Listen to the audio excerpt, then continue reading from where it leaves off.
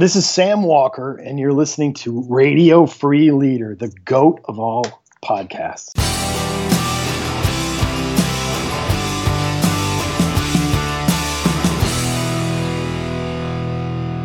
Welcome, everyone, to another episode of Radio Free Leader. I'm your host, David Burkus, best-selling author, speaker, and business school professor, and each week we're bringing you amazing interviews with outstanding thinkers and incredible doers. All of these interviews are designed to help you lead smarter by sharing insights from social science and practical applications for leadership, innovation, and strategy. Make sure you stay up to date. Make sure you never miss an interview by joining our community. You can sign up at davidburkus.com/podcast. Click on any of the episodes and there's signups right there, or straight at davidburkus.com. You can also, if you're listening on your smartphone and you're in the United States, just text the word Radio Free to 33444. We'll send you some amazing resources that we can't really share in audio format on the podcast, including the Radio Free Leader Starter Kit. This is a collection of our most popular episodes sent right to your email inbox. So again, to get all of that, just go to davidburkus.com/podcast or text Radio Free, all one word, to 33444. Now let's get started with this week's interview.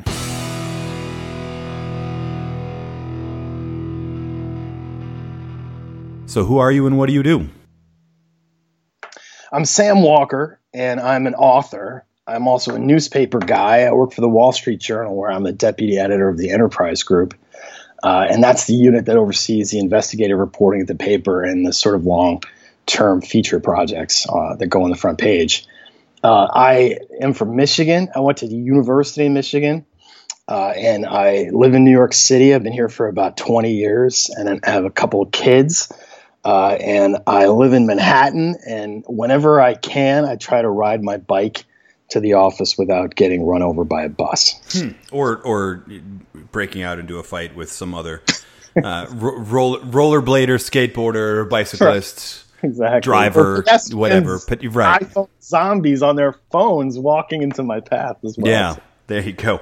Well, it's so interesting. What you left out from that is two-time national champion fantasy baseball player. Oh, that's right. Yes. Yeah. Oh, that's right. I played in Tout Wars, which is sort of the national championship of fantasy baseball. I wrote a book about playing this competition for the first time and wound up winning it twice, including, I will say, winning by the largest margin in the history of the competition. So there you go.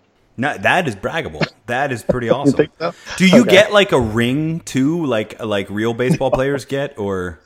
No, the funny thing about this competition, why I thought it was so fun and wanted to try it, was that there's absolutely no prize. There's no trophy. There's no money. There's nothing. It's all bragging rights. And, all the titans of the fantasy baseball industry, all the best analysts with the biggest followings all play each other. And it's really just about winning. And there's really no other material reward for it. That's a shame. You should buy yourself a ring or something like that. I will. Yeah.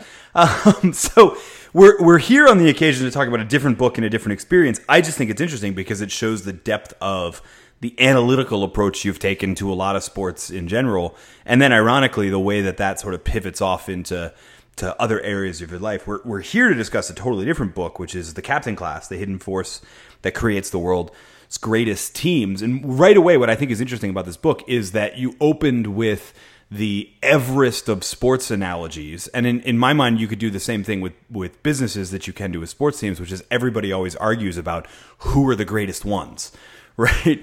And then, right. You want to solve the problem of what do the greatest ones have in common. You first have to solve the problem of who are the greatest ones, period. Exactly. And I thought that wouldn't be so difficult. I thought, I set out to do this. I thought it would take me a couple of weeks to round up these great teams because they must be obvious. But I realized that they just absolutely were not. And that was a huge undertaking. I mean, to backtrack a little bit, I started this because I was always obsessed with great teams. I covered a lot of elite teams and wondered what made them great. And, actually when I finished the last book, during the last book, I spent a lot of time with the 2004 Boston Red Sox. And, that was a team that seemed to be left for dead in July. Didn't seem like they had greatness at all. And then all of a sudden in August turned the corner and became this formidable team that just played with this swagger. And that really raised the question for me, what is it that provides that spark of transformation on a team? What is it that makes a team go from being good to being great. And that's where I started. So I thought 2 weeks, I'll write a column for the Wall Street Journal, and I'll be out of this. But it turned into the biggest rabbit hole I've ever gone down. Yeah. And so, all right. So, and in the end, if I'm being honest, and this will matter later, because when we talk about a couple different instances, we'll have to separate. In the end, if I can just be brutally honest, you kind of took a cop-out. Because you ended up with 2 lists, right? Like, here are the undisputed tier 1 greatest teams, but then here's tier 2. Here's all of these other teams. And I don't want to get into all of the data behind how you set on this, because I want to get to the lessons. But I think it's important to distinguish that even in trying to do the argument, you still have to be like, well, okay, there's this kind of great, and then there's great. And we have to greatest of all time versus great, if you will. Yeah, no, that was the problem. So I looked at every single winning team in the history of sports all over the world since the 1880s in 37 different categories of sports. And there were thousands and thousands of these teams. So I had to come up with some really tough criteria to whittle them down. And really, in the end, I did get a list of 16 teams that I believe are unambiguously outstanding with no question. There's absolutely no questioning their greatness. But there were all these other teams. There were 108 other teams that had a really strong argument to be included, even though they didn't quite make my threshold. So I decided to have a tier 1 and a tier 2. And those 16 teams went in tier 1 and the other 108 went in tier 2. And I have to say, as I started looking at them and I started looking for patterns and things they had in common, I realized that there's really not much difference between tier 1 and tier 2. The great tier 2 teams really were set up the same way and I think ran on the same basic principles. Well, and one of the things that I found interesting that at the very least it seemed more present in Team 2, but really across both tiers was proven is I was expecting, the biggest thing I was expecting from the book was that coaching would play a role. And of course, it's not called the coaching class, it's called the captain class, which is indicative that a different type of leadership was actually what mattered. And I think that's weird because at least when sports tends to cross over into business, nonfiction, leadership, etc., it's usually the coach. It's about Phil Jackson. It's about Bob Stoops. I'm an OU fan. I'm trying to remember Michigan here. I probably shouldn't have said that after you said you're a Michigan fan. I know, right? Exactly. Yeah, right. It's about all of these coaches. Wooden, et cetera. But we never really dive in and see, one, your data shows, maybe not so much. But 2, we never dive into the leaders who are actually on the pitch. That's right. No, and I had no idea this is where I was heading. Internal leadership of the team was really one of the last things I would have considered because, I thought like you, coaching, number one. And then if it wasn't that, I figured they had an abundance of talent or they all had incredible strategies or they had a lot of money. But in the end, there was none of those things were common among these 16 teams. In fact, some of them had 2 coaches during their run, or they had lousy coaches, or they had coaches who had no experience, and some were not anywhere near the most talented teams in the history of their sports. And, really the only thing that was constant was that the beginning and the end of their streak corresponded almost precisely with the presence of one player.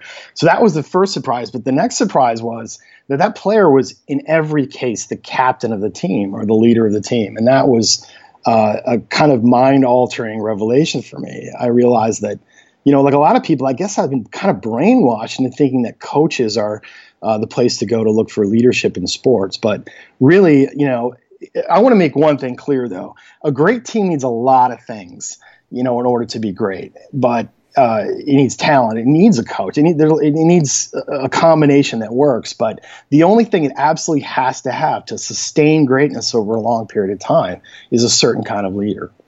Yeah. Well, and it's weird to me because so not only do we have the idea that, okay, it's not necessarily the coach, it's actually the captain, but then it's also this idea that the captain is not usually the best player on the team, right? They're usually, I think you use the term carrying water, but they're usually leading from the middle or even the back. And again, that flies in the face of, I think, a lot of leadership literature and business conventional wisdom, the idea that you're a talented salesperson, so we're going to make you a sales manager, or you're a great journalist, we're going to make you an editor overcharge people. And that's not necessarily the case. Sometimes the best leaders are the ones that aren't the purest raw talent. And it's actually better if you can have the talented person and then the captain as 2 different entities. That's right. No, absolutely correct. And, that was another thing that just completely turned my assumptions upside down. So I went into this thinking, first of all, I realized that I'd gotten into my mid 40s and I'd never really thought about if I was in a tough fight and I had to choose a leader to lead me on a team, who would it be and why? And I realized I would have chosen someone with great talent. Probably the best person on the team. I would have chosen someone with incredible charisma and a way with words and a kind of celebrity aura about them, and someone who was very diplomatic and diffused conflict inside the team. And all the things that I thought or would have imagined were completely different with this list of captains. It just was amazing to me. I mean, look, I hadn't heard a lot of them. I'd heard of the teams, but I had no idea who they were. I didn't even know they were the captains. And, they were not the superstars. A few of them could qualify as superstars, but the vast majority of them were, as you said, water carriers. They played in supporting roles. They're mostly defensive players. They played in the shadows. They did a lot of thankless grunt work on their teams. And you know what? They didn't have much charisma at all. None of them gave speeches. They weren't speech makers, and they didn't like celebrity. They didn't want attention. In fact, they all shunned individual accolades. Bill Russell turned down the Hall of Fame, for example. They didn't want to be part of it because it wasn't a team honor, and they all really got uncomfortable being singled out from the team. So, it was completely different than what I was expecting.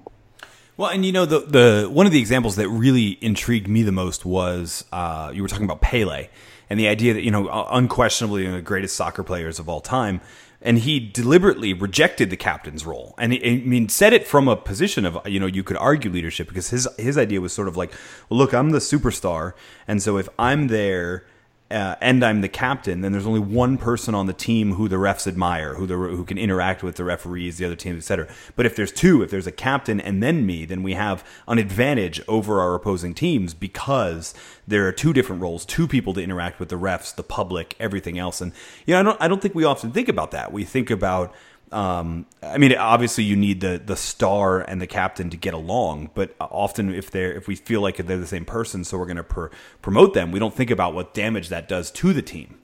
Brazil is such a great example of that, because, I went down there thinking, okay, Pelé, right? I mean, they're one of the greatest players of all time. And the Brazilian team that I chose was the 58-62 team that won back-to-back World Cups. And this was in the middle of this golden era of soccer in Brazil. So, but I was stunned that I thought Pele was the captain. He wasn't the captain. And I asked him about that, and he gave me that response and said he had never wanted to be the captain. And so I sat down with Carlos Alberto, who was the captain of the great 1970 team. And he was the only captain who was still alive. And he told me the story, and he said, in Brazil, there's so much pressure on the superstar to perform, and you need that person to perform at an incredible level. So there's no way they can also take on the responsibility of unifying a team, especially in Brazil. Brazil's this polyglot nation with people from all kinds of different social classes, ethnic backgrounds, education levels. It's a very difficult place to unify a team. So they understood that those were separate roles. So the captain of that team was this guy named Hilderaldo Bellini. And Bellini was a perfect specimen of what I'm talking about. His entire career with Brazil, he never scored a single goal. And, he's basically a central defender. He was basically a tackling dummy, for the other team's forwards. And, he broke ankles, he broke shin bones, he broke collar. I mean, he was constantly getting beat up. He didn't want any attention. He didn't want any of the celebrity. And he stayed behind the scenes and served the team, a classic water carrier, who was happy to be forgotten. And, we all think of Brazil as the land of great soccer impresarios. But what I realized was, of those three Brazilian teams, they had three different captains, none of whom were stars, none of whom were Pelé. They had kind of figured out that that's the model that works. So really, Brazil's not the land of soccer gods. It's the land of great captains, which was something that really surprised me. Yeah, you mentioned something interesting in there too, in by way of sort of a small pivot, because you mentioned all of the injuries, and injuries seem to be a common theme. I mean, I know we're talking about sports, but a common theme because of the demonstration of sort of doggedness among a lot of these captains too. I mean, I remember there's an example of the Soviet Union hockey team. The team captain had a heart attack in the middle of play. At one point, he kept going, and then you've got rugby and the All Blacks, and the guy who, I don't even want to go into what his injury was because it makes me squirm. Is it, I mean, and to some extent, is it just this, I started to wonder if it's the idea that like, so water carrying is one thing, but the ability to just sort of take all of the flack that the world gives you, right? Absorb all of the damage and keep moving sort of motivates everybody else that, no, we can obviously keep moving because if he's that messed up and he's still on the field, I don't have an excuse. It's true. No, that was so. All right. One rule was this willingness to do thankless jobs in the shadows, but there are two rules that apply to what you're talking about. One is this extreme doggedness and focus in competition, no matter what happens. And the other is this ironclad emotional control that they exhibited during their careers. So the relentlessness. Now, I mean with a capital R. They not only played through hideous, unimaginable injuries in some cases, but, they just continue to play hard no matter what. Carlos Puyol from Barcelona, who was the captain of that great Barcelona team in the late 2000s, he was so relentless that even if they were winning 10-0, his teammates would laugh because he's running around like it's the Champions League final. He's not relenting for a minute. And he was the same way, win or lose. This kind of unshakable effort on the field.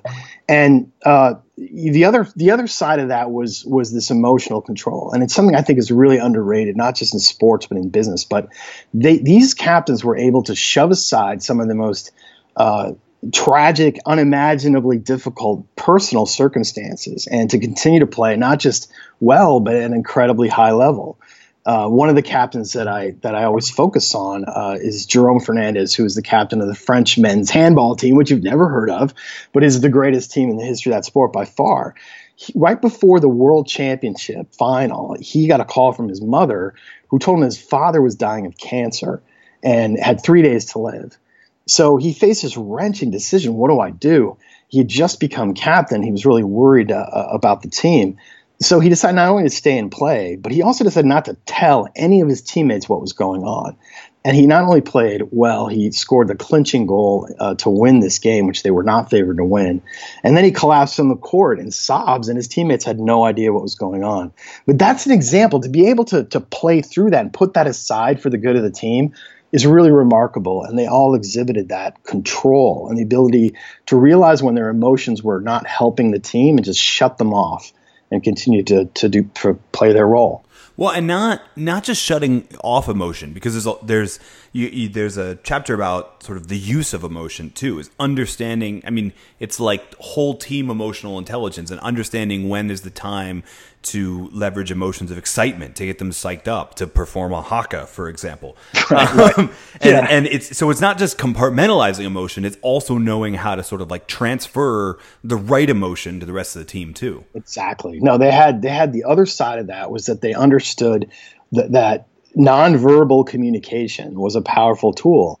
And research has shown over and over again not only that high effort is contagious, but also that emotional display. Emotions, we're all wired together. Our brains are wired together, and we're wired to recognize strong emotions in other people. And leaders who are able to leverage that interconnectedness can have a real strong impact on a team, for good and for bad. But in their cases, they always seemed at the right moment when the team was flagging and things were really at a critical stage, they would do something. And sometimes it seemed like unhinged behavior or just really kind of off the wall, and sometimes it was as simple as just staring very deeply into people's eyes. But they all had their methods. Intuitively, they knew that there were ways to reach their team and to draw potential out of people that had nothing to do with giving a speech or talking. Well, and sometimes it involves punching Alex Rodriguez in the face. Right. Yeah. Right. No, and sometimes they were unsportsmanlike things like that. That's an example that I love. But yeah, no, they did really kind of unhinged things. In fact, this Sid Coventry, who was the captain of this great Australian rules football team that I looked at, his teammates were always confused because at these critical moments, he would just bowl over a bunch of the players from the other team for no reason and risk a foul. But he kind of understood that sometimes you just have to show people the emotion that's burning inside you because it's contagious and it rubs off on them. Yeah, no, I totally agree. Now, you can't like in in an office environment, in an organizational environment, you can't just sort of like that manager that everybody hates run up and punch them so that your team can win the World Series. But I'm curious about what, I mean, you wrote this book over a long period of time while you maintained a job at the Wall Street Journal, managing projects, overseeing investigative reports, etc. Like, I'm curious what lessons sort of you personally started driving through as you're writing this and you started applying to your own everyday work. So many. I mean, it really made me completely reconsider not just my own management, but the bosses I've had in the past and why they weren't effective. So you mentioned that punching someone is not obviously something you can do in the workplace, but I realized that there is your attitude and the way that you express yourself through body language in the office, I think is very important. And my advice to people in a business setting is, like, imagine it has to be natural. What we've learned about body language and communication is that there's no right way to, there's no right method. It really has to fit with who you are. It has to seem genuine to the people around you. So I would urge everyone, I started doing this thinking, what is the most turbocharged version of yourself? And I realized that for me, it's just enthusiasm, humor, and like a sort of like upbeat, positive attitude. And so you can turn that on. I think it has the same effect. And I've definitely been much more conscious of, how I'm coming across and what kind of energy I'm putting out. A couple of other things that I think have really informed my work life.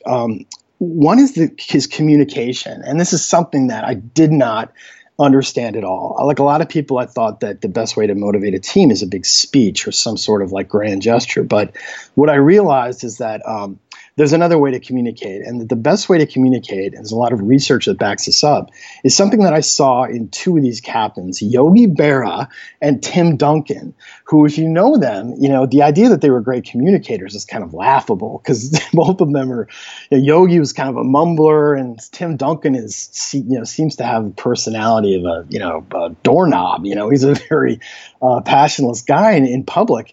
But what they did was they circulated widely among their teams. They were comfortable approaching everyone, and they talked to everybody individually in very concentrated bursts and listened as much as they talked. And, research has shown that the best performing teams have someone like this in their midst, who they call a charismatic connector. It's not that person is charismatic. It's the fact that they create this sense inside the team that everyone can talk, everyone can have their say, and then all problems will be addressed in the moment and nothing will be left to fester. Social safety is another way of describing that. But that's something all these captains did. They weren't speech makers. They used this pattern of communication. And I learned a lot from that. I really realized that those little conversations that you have day in and day out, you need to put energy into them and you need to listen as much as you talk. Well, that energy piece is so critical because I feel like at least in the United States, and I'm willing to bet it's this way in the majority of sort of the Western developed world, we tend to brag on our busyness, on how drained we are, on how little sleep we have, et cetera, et cetera. And, we feel like that is how I don't know if it's how we one up each other but it's become this sort of default of how we communicate usually in organizations.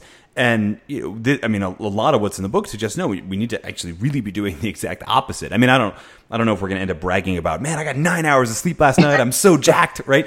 But paying attention to our own energy level, but then also how we're communicating, whether or not we have or don't have energy, I think is a huge point. No, it's a huge point. The other part of energy is something that I thought was really interesting about these captains. So they were aggressive. I mean, they played right to the edge of the rules, and they were relentless in competition. And they never shied away from conflict either, and they would introduce conflict inside the team. They would never do it in a personal way. It was always about improving the task and the task at hand. But the thing that was amazing to me was that they might do thuggish things in competition or things that were not really necessarily admirable. But off the field, this is, I think, a good lesson for people that are hiring. I don't think you think enough about what people are like when they're away from the office. And all of these captains, these great team leaders, off the field were incredibly quiet. I mean, they never got in trouble. They got a lot of sleep.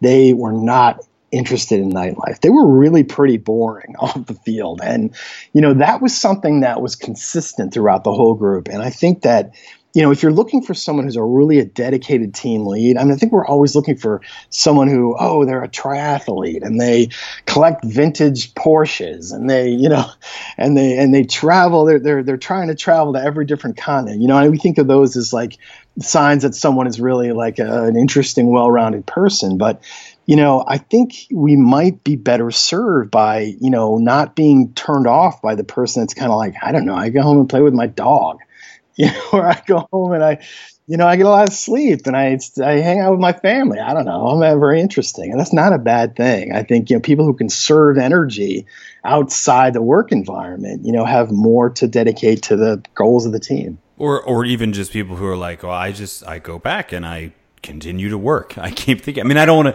want to glorify the overachievers, et cetera. But like, the people who have the boring lives in sports, I think have it because the being on the field is their life. And I've always felt like, I come from Philly originally, and you have sort of the Allen Iversons of the world who you sometimes start to wonder, like, okay, you're great, but I think you like being popular more than you like this game, right? And it's the people who love the game that make these great sort of captains. In the same way, I think you could do that around the business too. I almost hate to do this, but like this is the end story of the entire arc of the American version of The Office, right? That Dwight deserves to be the manager because this Dunder Mifflin is what Dwight lives, right? Yeah, no, to some extent. I mean, it's hard because I think these people have a lot of emotional intelligence. They just have a good sense about people. All right, and Dwight totally does not, so that's Dwight fair. With that's emotional intelligence. But we're talking about the passion for the craft, right? Right. No, and that's the thing. I mean, I think the thing that we often, if someone asked me a fascinating question after a talk that I gave earlier this week, and they said, how do we reward people like this when we have them? How do we, if you want to incentivize them to continue doing what they're doing, what do we do?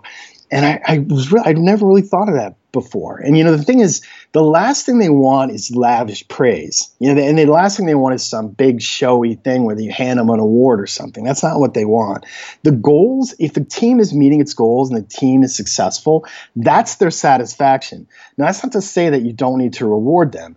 These captains, in a lot of cases, to my surprise, really pushed back when they felt they weren't being paid right or something unfair was happening. They wanted to be treated fairly and to know that their contributions were being recognized. So I finally said to this guy, you know what I would do? I would just walk over and very quietly hand him a piece of paper with a number on it and say, we gave you a raise. You're doing a great job and really appreciate it. And walk away. Because the thing is, like, that's they don't need a show. They don't need anything tangible. They just need to know. I say tangible in like an award or some sort of public, announcement. They just need, to be recognized and to feel like they're being treated fairly. But, really they get their satisfaction from the team success. And, that's why a lot of them have quiet lives off the field. They have a family and they have their work and they find happiness in both of them. That's enough. Yeah. So, that's interesting because that was going to be one of my questions. So now I'll scratch that one out. But that brings me to my next question. Let's not put the cart before the horse. How do you find these people, right? So let's say you're the team manager. I mean, the lesson of this, if you're leading a team, is that there's you and your role, but there's also got to be sort of a captain, somebody who's in the ranks that you can also see as a leadership figure. How do you identify who that person is? Well, the first thing you have to do as a manager who's hiring a team lead is to look in the mirror and to really think about you and your leadership style and how you lead. Because what I found, and here's the thing about coaches, I mean, we kind of ragged on them early in the broadcast, but I mean, they do matter and they matter immensely. And what I found that the most effective coaches, we're talking about Belichick, Alex Ferguson, Greg Popovich, Phil Jackson, Vince Lombardi, Bob Stoops, definitely, and Bo Schembechler, of course. All of the, I'm sorry, we should have stayed on point with that, but okay. Well, all of these great coaches, it's funny. Like you look at them, they actually, when they had their peaks of success, they came as part of a twin set. Popovich had Duncan. Alex Ferguson had Roy Keane. Belichick has Brady. Vince Lombardi had Willie Davis, his great defensive captain. So here's the thing. You need to find someone to be the leader of that team who you're comfortable having a partnership with. And I'm not talking about, you're the boss and they're the underling. I'm talking, it's more like an old married couple. You need to bicker. You need to have a captain who's not always going to do exactly what you want, but it's going to look at what you want and what he thinks the team is capable of and what the opponent's doing and make adjustments. And that's what all of those captains in those situations were able to do. So as a manager, you have to the first thing is to find someone you can work with who has these qualities. And accept the fact that you're going to give up a little bit of control to this person. So then the task comes, the big job is to identify the right person. So it's hard. And the first thing is, everyone looks to someone who has God-given skills like talent or charisma or just looks like the leader. So the person you would pick out if you just walked into the rooms. That's got to be the leader. Loudest voice in the room, right? Well, that's not what you want. So what you have to do is just recalibrate the way that you evaluate people in a group setting. And I would say, this sounds crazy, but I would say, okay, if I was coming into this team from the outside and I didn't know who the leader was, who's the last person I would pick as the likely leader? Start there and work your way up. Don't go the other way because, the most obvious person is not the right call. I think you'll get to the answer faster if you do it that way. The other thing is, if you're in an interview with somebody, this is a great test. Look at their resume and just start lavishing praise on them. This is, what you did must be amazing. You must have incredible leadership talent. You must have really pulled that team through. If they're not squirming and a little awkward about it and trying to lay off the credit on their team, you've probably got the wrong person because that's the kind of thing that will make these people uncomfortable. So once you've done that, like you have to remember that you're not going to figure this out in a job interview because these 7 traits in the end are not about God-given talent. They're about behavior and how someone behaves in a group setting. So if you have any chance to see them in a group setting and watch them interact with other people or talk to their references and figure out what they were like in a group setting. How did they communicate with people? Did they often stand apart and take unpopular positions? Were they relentless? Were they willing to do grunt work? Those are the kinds of things that you need to ask. And I think, once you start to hear the right answers and hear positive answers on all those fronts, then you're probably zeroing in on the right person. I like it. That's really solid advice. And really, so honestly, that's a great place to leave it, which is we've gone through all of the research to suggest that, the captains, more so than coaches even, are vital for well-performing teams and also how to find one. So if you want to dive further on that, I encourage you to check out the captain class. In the meantime, though, Sam, we ask all of our guests the same 5 questions. So we're pivoting from the book to you. I know that that's not in line with the research on captains, but I do have to ask you to talk about yourself.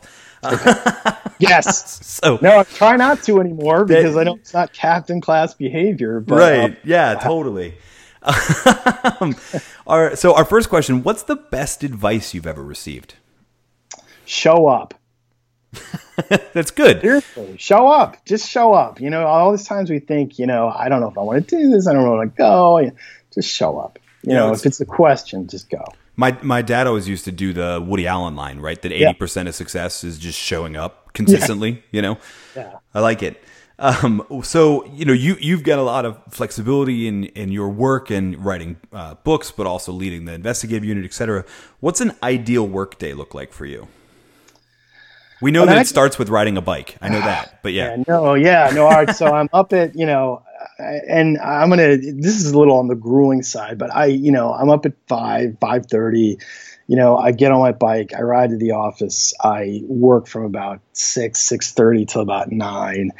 And then, the best days we have a great story, just something really like a bombshell. And, it's really fun because there's such an energy in the newsroom and everyone gathers around and we're all working on, the packaging and the production of the story at the same time. And then it hits and, it's just a wild ride when you have a big story. It's just really this adrenaline rush. It's so much fun. And, that powers you through your day and just, keeps you going. And, the rest of the day, then I really like to devote it to just reading proposals and talking to reporters about stories they're working on and trying to get ahead of, get ahead of things. And then, ideally, I'd go out with some friends and go to a nice restaurant and have a great meal and do the New York thing and then come home and collapse into bed. Do the New York thing. You mean getting stuck on a subway car? Right. Or what's the New York thing? Well, I know what you mean. Because, we all have small apartments and, we all like to be out, late into the night because it's just sort of, a nice thing to do. We do most of our socializing during the week, which is a little different. I think the weekends, when New Yorkers tend to sort of shut down and crash a little bit. So we try to pack it all into those long days. There you go. What are you reading right now? I just got back from Italy and I was on vacation with my family and I bought a few different books about Leonardo da Vinci. And I know there's a big biography coming out on him, but I realized I didn't know a lot about him, and I've always been fascinated by him because he was such a rare creature and was such a polymath and had so many different interests. And that's something that I wanted to seek a little bit because I feel like I'm being pulled in a lot of different directions, and sometimes it affects. It affects everything, sort of suffers for it. And it was good for me to read a lot about the way that he, his painting commissions and his scientific explorations often clashed. And he was, also really struggling for time. I'm not putting myself on par with him, but it was good to see that even, back then it was tough to have a lot of different interests competing. Yeah, totally. What do you believe that most people don't? Privacy. I really believe in privacy and not saying the thing that you're thinking about saying. I mean, I think a lot of people agree with me, but I think in the social media era and this kind of confessional moment that we're in, I just feel like it's really difficult to do that and to guard that and to not get swept up in this culture of sharing everything and, not having to take, selfies everywhere you go and having to record and document your life in a way. I think quiet contemplation and privacy is underrated. So I shouldn't be taking a selfie of myself talking to you on Skype right now. Shoot. No, darn it. No.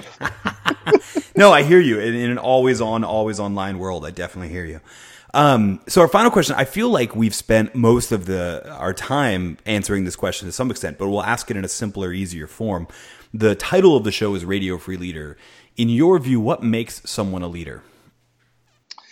I think it's a combination of humility, and courage to stand apart and to do unpopular things.